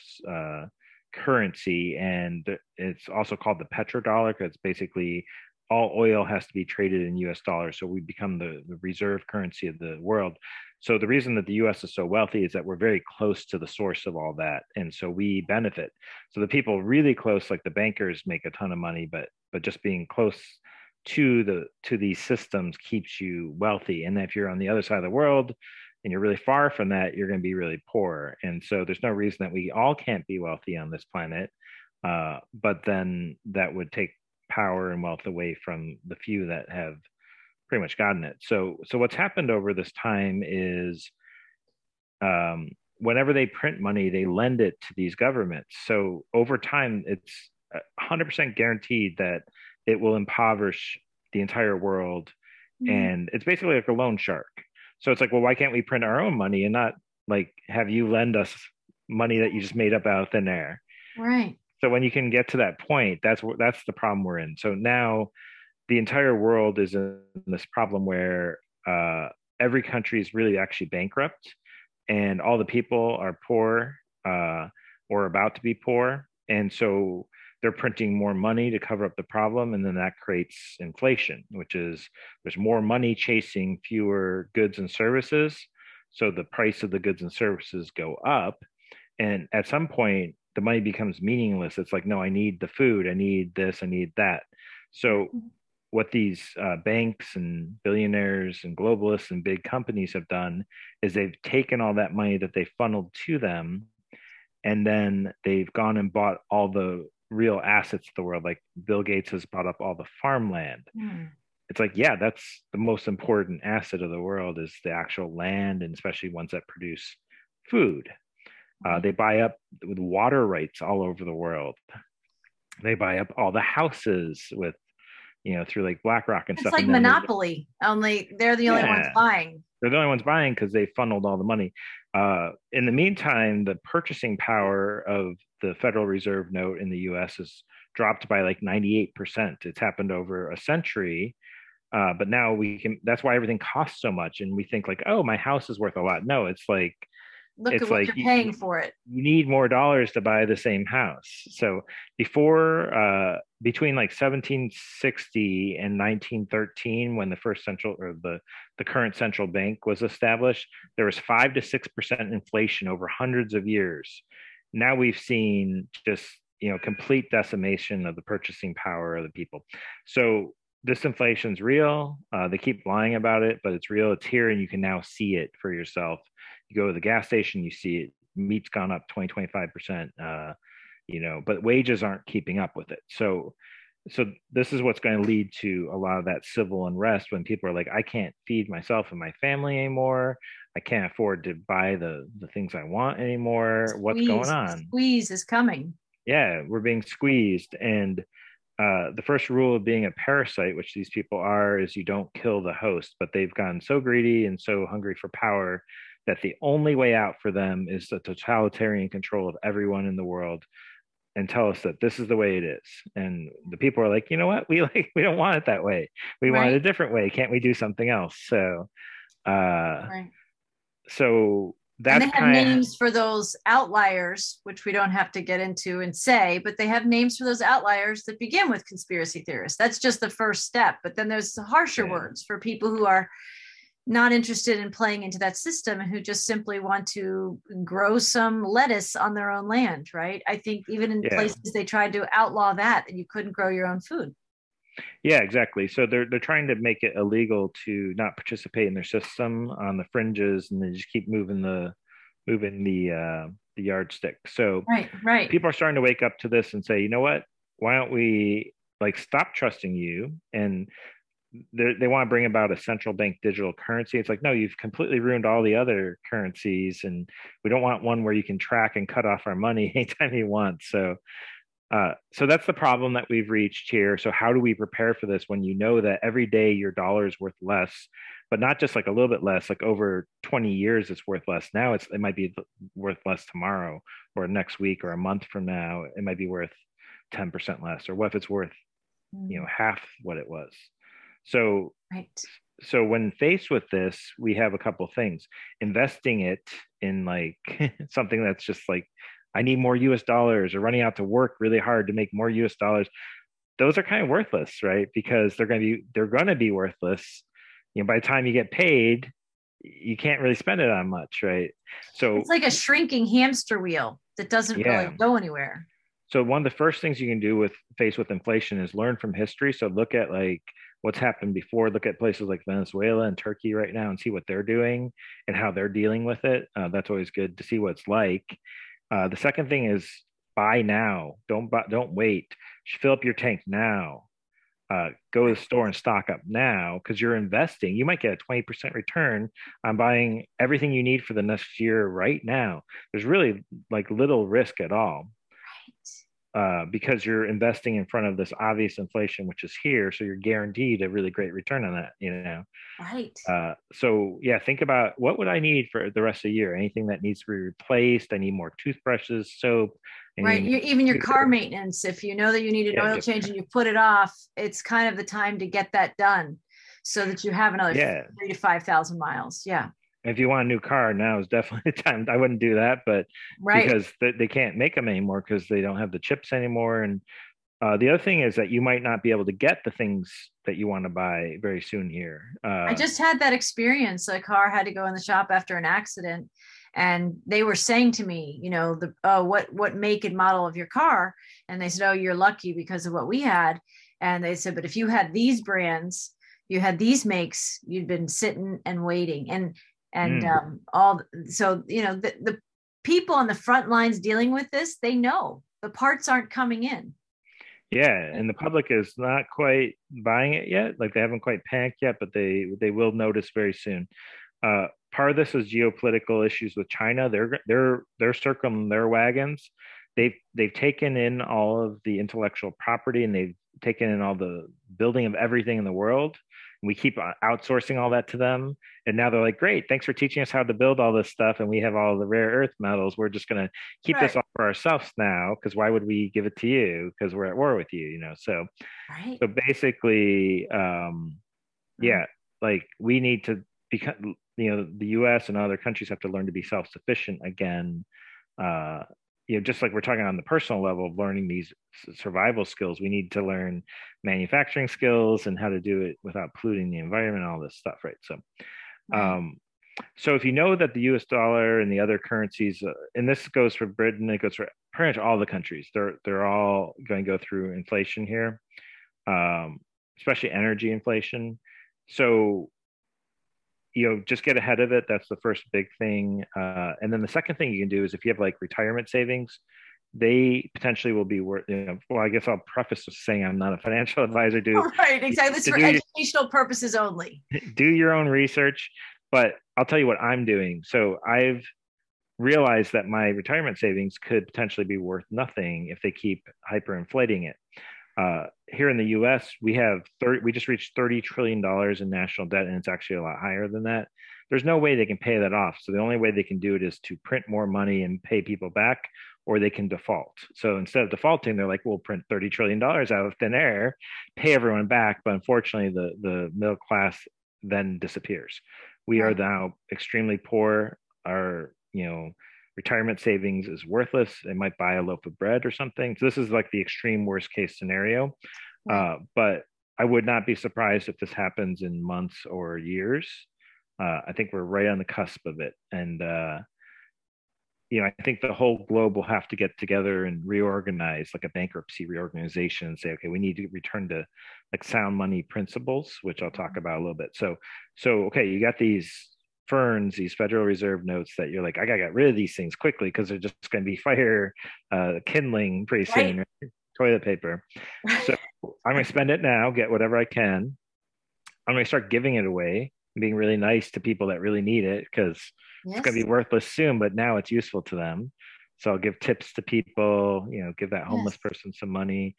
And then the big thing is I'm going to convert it to hard money, which is like gold and silver. And I'm also going to convert it to cryptocurrency, which is digital money that's decentralized and has cap. You definitely want to do one that has a cap where they can't just keep making more of it. Just like money printing, right? So Bitcoin has it's in the system that they can't make more than 21 million, and they've also lost a lot of Bitcoins over the years. So there's a fixed amount. That and the decentralized aspect of it is what gives it value. And the fact that most people in the world realize like, hey, this seems like the crypto that everyone seems to be using. It's got a lot of adoption. Some countries have started using it, which just pisses off the central banks because they can't control it. So with gold and silver, this is a great preservation of wealth through inflation. It might not look that way yet, and those markets are manipulated. But when the central banks start to lose all their power and everything collapses, these things are going to probably take off like crazy. But if nothing else, they're a place to kind of put your money and shelter it while the dollar devalues, and then you can move it back into something else later. So if we create another currency, let's say over the next 5 years, that's backed by gold and silver, you're like, oh, I'll just move back to that, and I can start using that again. You can also buy land in a house. You can't live in gold and silver. You can't live in cryptocurrency. Right. You can live in a house. So if you don't have a house yet, you don't want to rent from like Klaus Schwab for the rest of your life, then now's a good time to get a house, get some land, set up those garden beds in the back and grow your own food, that kind of stuff. So good. That's a bit of an overview. I want to go a bit deeper on gold and silver and crypto, but I'll let you interject if you have any ideas. Just that I resonate with a lot of what you shared. And these are things that some people are hearing for the first time, and some people are listening and saying, yep. they're there with us and they know what's coming. And those that are prepared, again, can be that calm in the storm, can be somebody who steps up in a kind of leadership and awareness when other people are still struggling and they're spinning in what just happened to me. Right. A lot of people are going to be in the emotions of what's happening and not necessarily able to think through as quickly and easily as people who are a little more aware and a little more prepared. So awareness is preparedness, right? Yeah. And when this awareness came to me, I'm like, okay, I'm going to get educated so I can help other people and spread this message. So that's great. So let's talk about gold and silver a little bit. Silver is, I think, kind of like the poor man's gold right now, and it's actually doesn't cost that much. Anyone can afford to get a few ounces of gold. I'm sorry, a few ounces of silver, but they can't afford a few ounces of gold. Gold goes for about $1,800 right now for an ounce. Silver is like $25 or $23 for an ounce. It's not that much. So and those are the suppressed values. Yeah, and the way they suppress it is the banks can print infinite money. So they created a futures market where they keep like selling short silver and gold, but they never take ownership of the metal when like their future contracts come up. So they basically just throw infinite money to keep it down, because the silver and the gold, if that was skyrocketing now, everyone say like, well, why am I not in that? Instead of this dollar that's like lost 98% of its purchasing power. So they want to keep people from going to this because for that reason. But at some point, if If they lose the ability to control it, it will skyrocket. If they don't lose the ability to control it, it'll probably still hold its value at least through this time. Right. So putting a portion of your money there, you still need some money to like, currency to like live your life. It's hard to live your life with gold and silver, but if we reach a meltdown stage with, need to prepare, then bartering with like, so like old silver constitutional coins printed before 1965, like little old quarters and half dollars and stuff. They have a lot of silver, 90% silver. So people might start bartering with that, or like little 1 ounce silver rounds. So there's some online versions of silver. I would say stay away from those. Like SLV and GLD are like funds that are supposedly backed by silver and gold, but they only have like a portion. They have very sketchy rules. So that's kind of like fake silver and gold. I wouldn't do that.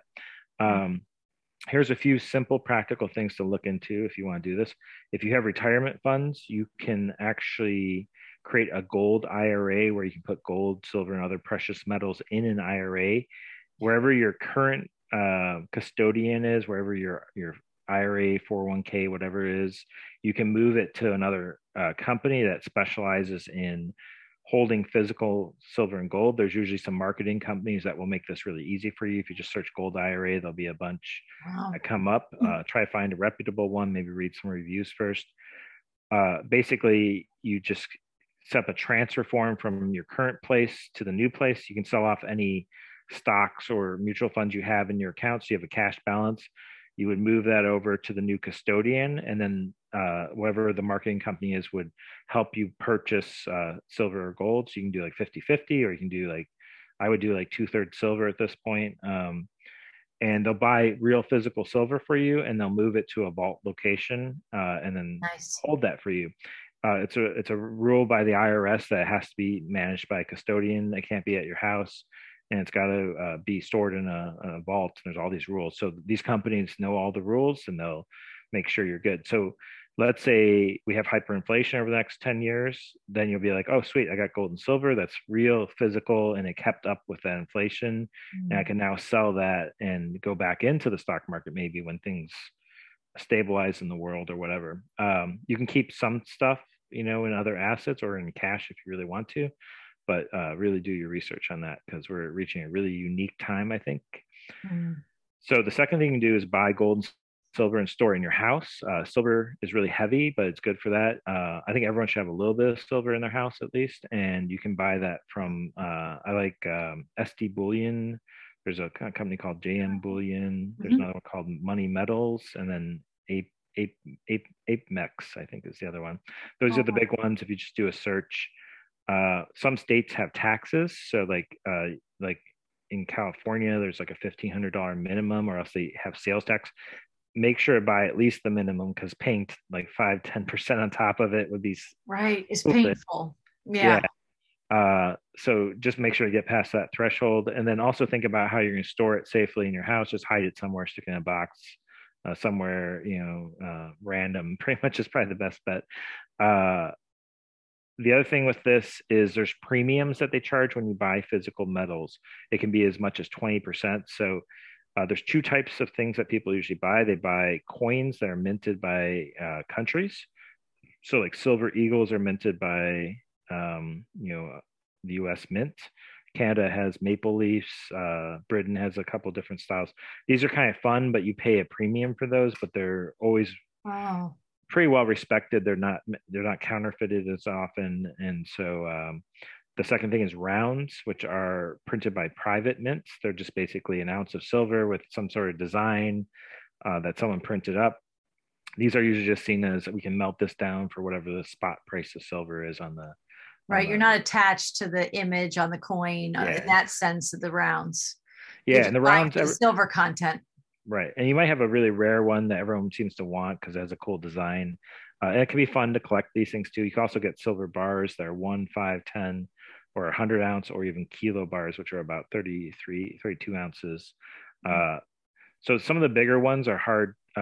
There's less of a premium, but they're harder to sell. So if you have a 100 ounce bar at home and you want to buy a loaf of bread, you can't really do that. So no one has change. Yeah, no one has for you. change, exactly. So, or if you have an ounce of gold at home and it's like, here's $1,800, I want that bread, and I'll take a Right. donut, and I'll take this. So, Right, think about exactly. these things. And What you being would, practical, and when yeah, you get into and you do a little bit of searching and educating yourself, you can be more conscious and you make these choices. Like, how would that feel if I was going to get that loaf of bread? What would I want in my pocket? yeah, Uh, exactly. And are you willing to trade this for like some silver? You might have to convince people, like, yeah, this is going to have value. right. Uh, but if everyone starts doing it, then it's like, yeah, you're good to go. The other thing is storing. If you want to buy a bunch of physical metal, I wouldn't recommend storing it all at your house. So you might want to find a free state near you that's not too far away, or hopefully you live in a free state. They have depositories that you can rent space at, or some of these like SD Bullion, like I mentioned, they actually have their own depository. It's like insured, it's vaulted, everything, right? And so you buy it, and they just move you into like another vault with your own little bin or cubby with all your stuff, and they send you like invoices each month showing you what's in there, and they'll charge like a fee to store it, which can be a little hard to swallow. It's like, why do I have to pay for you to store it? But they're insuring it, they're protecting it, all this stuff, right?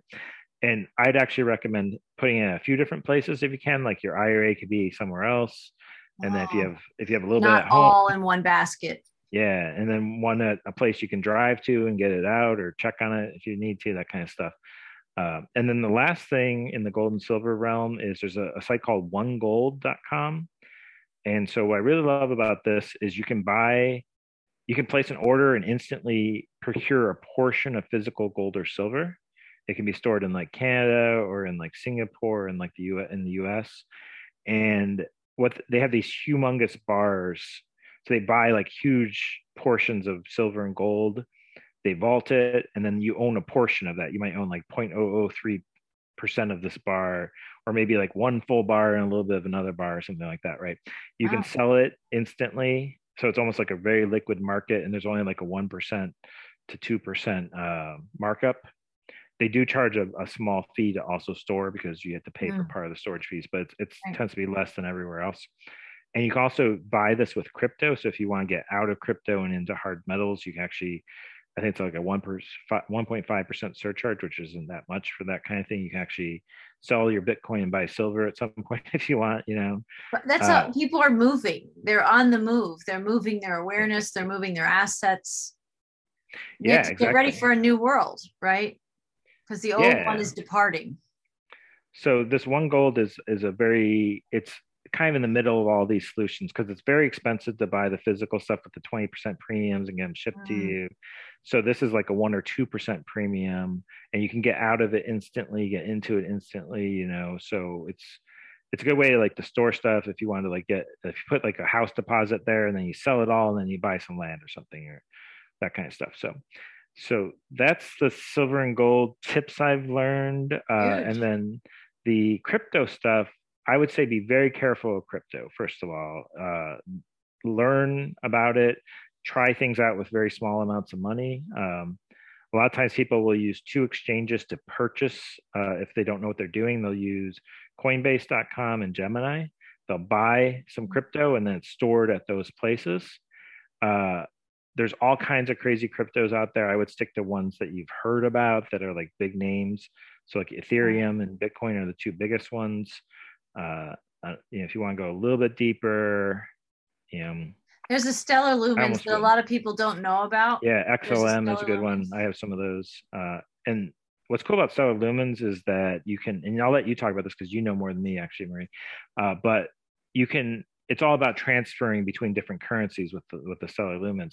So it actually kind of puts your money in a place that, like, okay, let's say the peso is doing really good because they're a free, open country now, and everyone, all the equities fleeing to free places to do different things because there's all these restrictions in other places, right? So having XLM allows you to not have to decide on a specific currency. You can actually kind of hold it in crypto and then like move to something else later if you want. So that's kind of cool.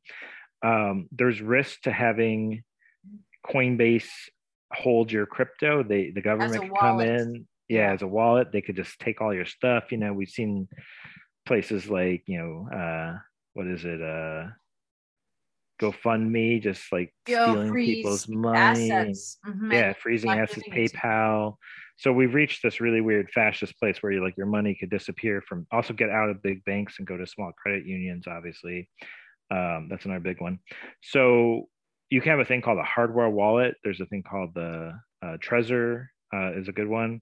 And you can transfer your money to this hardware wallet and then make a backup of it using like certain keywords.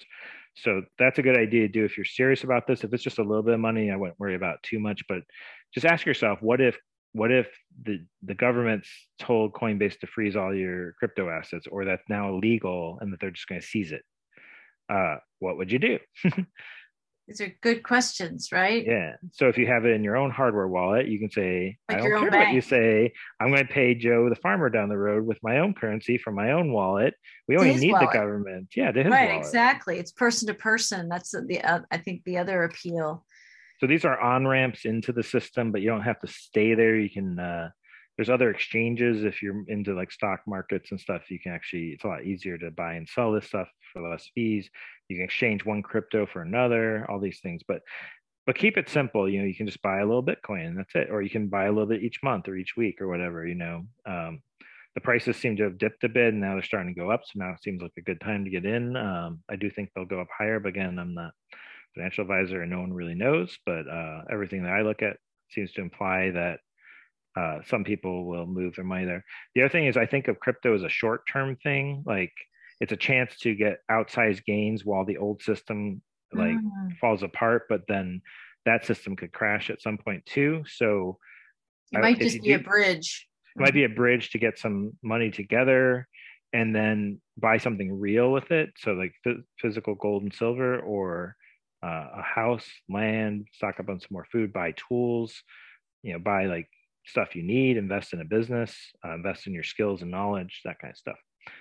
Very powerful. It's all those things. You did such a great job of like a bigger picture, and it would be fascinating to have more podcasts about any one of these things. Like, for instance, someone who I'd love for you and I to have somebody on the show who did buy land and they're building their tiny house and learning to be beekeepers, or the things that people do, right, to grow a new economy for themselves, but also feed their family and get out of the trap of the never ending, or certainly 30-year mortgage type scenario. So, and if your money's going less far, right, that's continuing to happen. And so when you have more of what those assets are that you paid for your land, maybe I know people who buy in other countries, like if they're here in the States, they might buy in South America, right?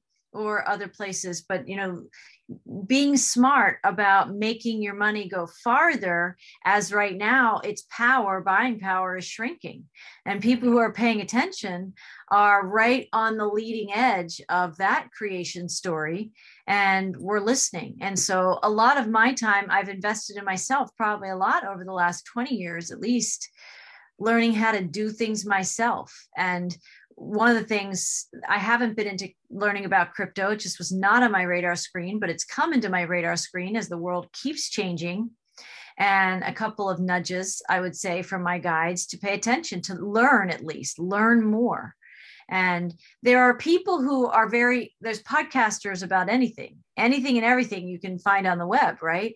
People who are really emotional, in my personal opinion, talking about crypto, like, you gotta buy now, right? I'm not like, that car salesman type energy of like the pressure. No, I like to listen.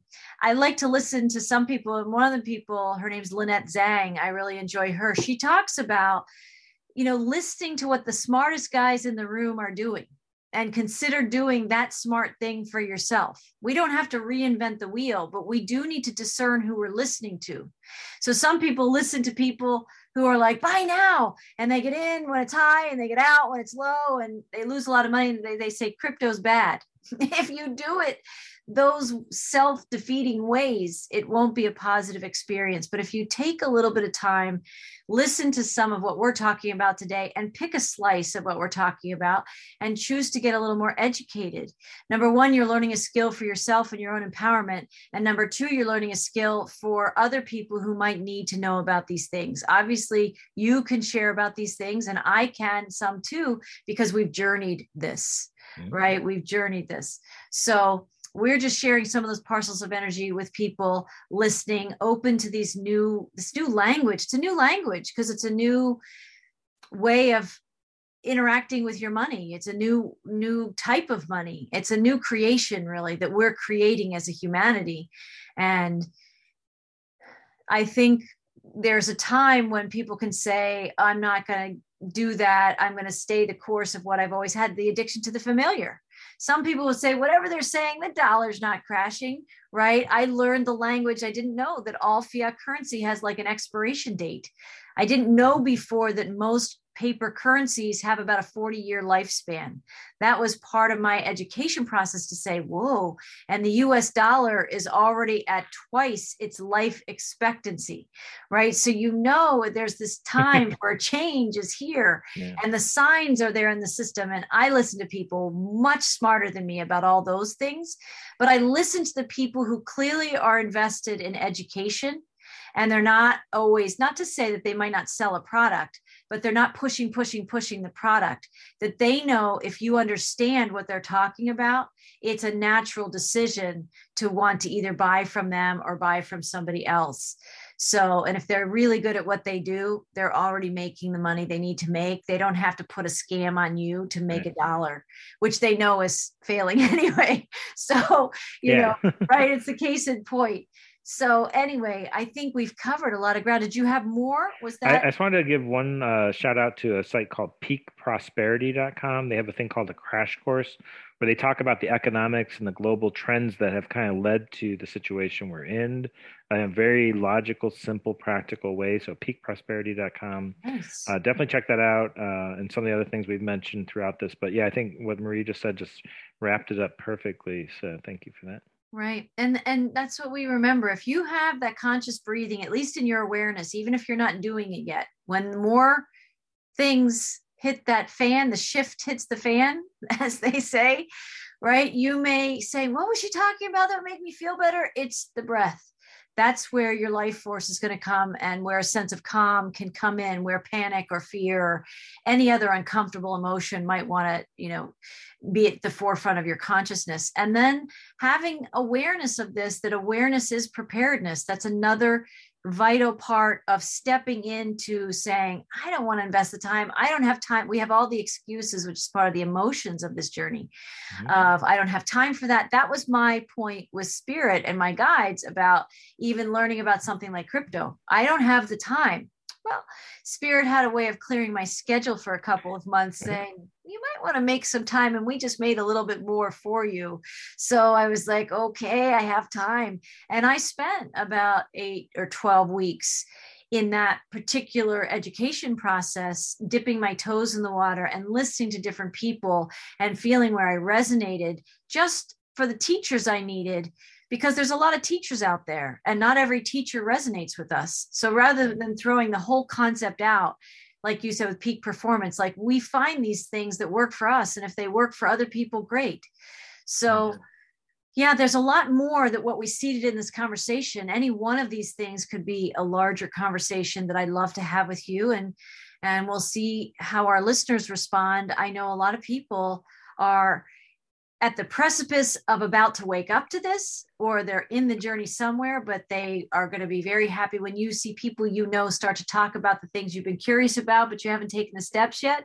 It's just another affirmation from Spirit in your journey that this may be coming soon to a life near you, like your life. This is coming for you. And, I haven't had any experience in my life, to be honest, even if I was asked to do something I didn't want to do. If I realized that it was mine to do and I let go of the resistance, it actually became like an adventure. It actually became something that I cherish now. But at first it was the thing that I was like, I'm not doing that. So we empower ourselves when we choose consciously and we grow our awareness and we step into experiences knowing that if we create something we don't want, we just uncreate it and we create something else. So I think there's a saying that my partner often quotes: anything is possible and nothing is permanent. Nothing is permanent and anything is possible, I think is what she says. And that's true. And so we also need to let go, in my opinion, the fear of taking action steps, because we might think, what if I make the wrong choice? So you buy a can of beans today and you really meant to buy a bag of rice. Okay, so next week, go get the rice. It's okay, right? Yeah. So this is beautiful. Thank you. It's a little bit longer of a podcast, but we covered a lot of ground. And I think there's very important information, and those seeking this kind of information will hang in there with us. And I think we should do this again. I think we should do this again, Matthew. So, we'll be back, to be continued. And if people are engaged in this and want more, put some things in the comments section and we'll include that the next time we talk. Cool. So until next time, you can find me and a lot of these videos at Color the Magic on YouTube and other social media. You can find me at Whole Soul Mastery. And where can they find you, Matthew? Yeah, if you'd like to do try some of that subconscious empowerment work to work on the psycho-emotional levels and the trauma, you can find me at habitualhealth.com. Habitualhealth.com. Perfect. Well, we'll see you next time, everybody. Blessings in the journey. See you.